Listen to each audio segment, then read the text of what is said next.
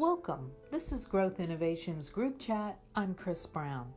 I, along with my colleagues Chuck Shootman and Chris Mustang, will be sharing news and thought leadership by experts in the fields of economic and workforce development, higher education, government relations, manufacturing, and more. Let's get started.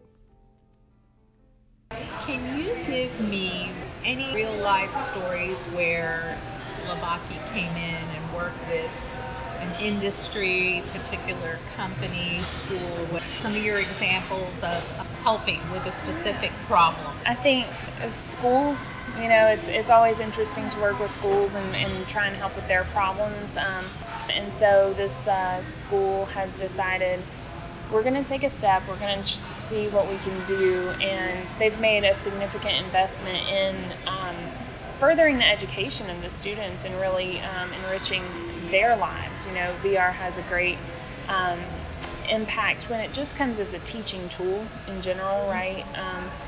The way that you learn through VR is so different than the way you learn in a normal classroom setting, and that's coming from a former educator. So I've been able to see a significant difference in students and their way they learn and retain.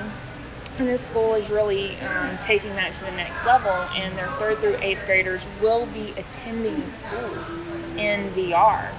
And it's something that we haven't seen done before, and we're really solving that, how do we have presence question when it comes to schools. On the training side, we've worked with a DoD contractor, and so there's certain things I can't say, but in general, solving the problem, and this was pre-COVID, they came to us actually in December looking for a solution for how to make training better. This particular company focuses a lot on language training and immersion. And immersion was, we get everybody in a classroom and we give you scenarios and you tell us what you think you would do. What we did is made the scenarios, and they get to act them out in VR. They get to feel like they are in specific places where they get to see what stressful situations would be like and react. And even if they react poorly, the consequence is very different than if it was in real life. So they get direct feedback from their trainer. They are already looking at the next phase of what that looks like because they've had such good response and result already. So, one last question, yes. Amber. So, I realize, like you said, this contractor came to you, and as businesses, if companies come to you, want your help, you try to help them. Mm-hmm. But is there anything particular that you would find very interesting if a certain type of industry came to you with a problem? Well, that's a great question. I know I have a particular passion when it comes to trying to find answers to big problems. One of the big problems that I've seen, this is going to sound crazy, but literacy. And I would love to be able to figure out how to use VR to teach literacy skills. And literacy doesn't just mean teaching children to read, their parents. How many people are working at places and hiding the fact that they can't read?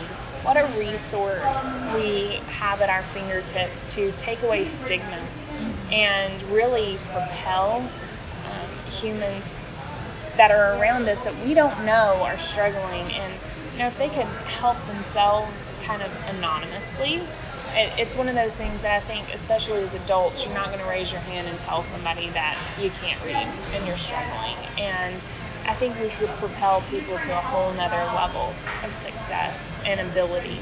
So yes, children and what we could do for them and enhancing their abilities, but also adults and what that could do for them and their ability then to further promote themselves in life. I think that's a particular personal interest that is far-flung, it can kind of go in so many different directions and help so many different people, and I think that's why I'm particularly drawn to that besides my education background. But I think there's a lot of applications out there that we haven't even scratch the surface of understanding what we can do. You know, we always say, if you can think it, we can make it. That's what VR is. But what does that really mean? And I think we're just starting to understand that. And I think that we're going to see VR make a big impact very soon, I think. Well, Amber, thank you very much for your time. Thank you. If you are interested in learning more about today's topic or Growth Innovations Group, you can find us at LinkedIn, Twitter, or online at Growth Innovations Group. We are here to improve and multiply your best. Until next time, this is Chris Brown. Thank you. Production by Growth Innovations Group and music by Kevin MacLeod.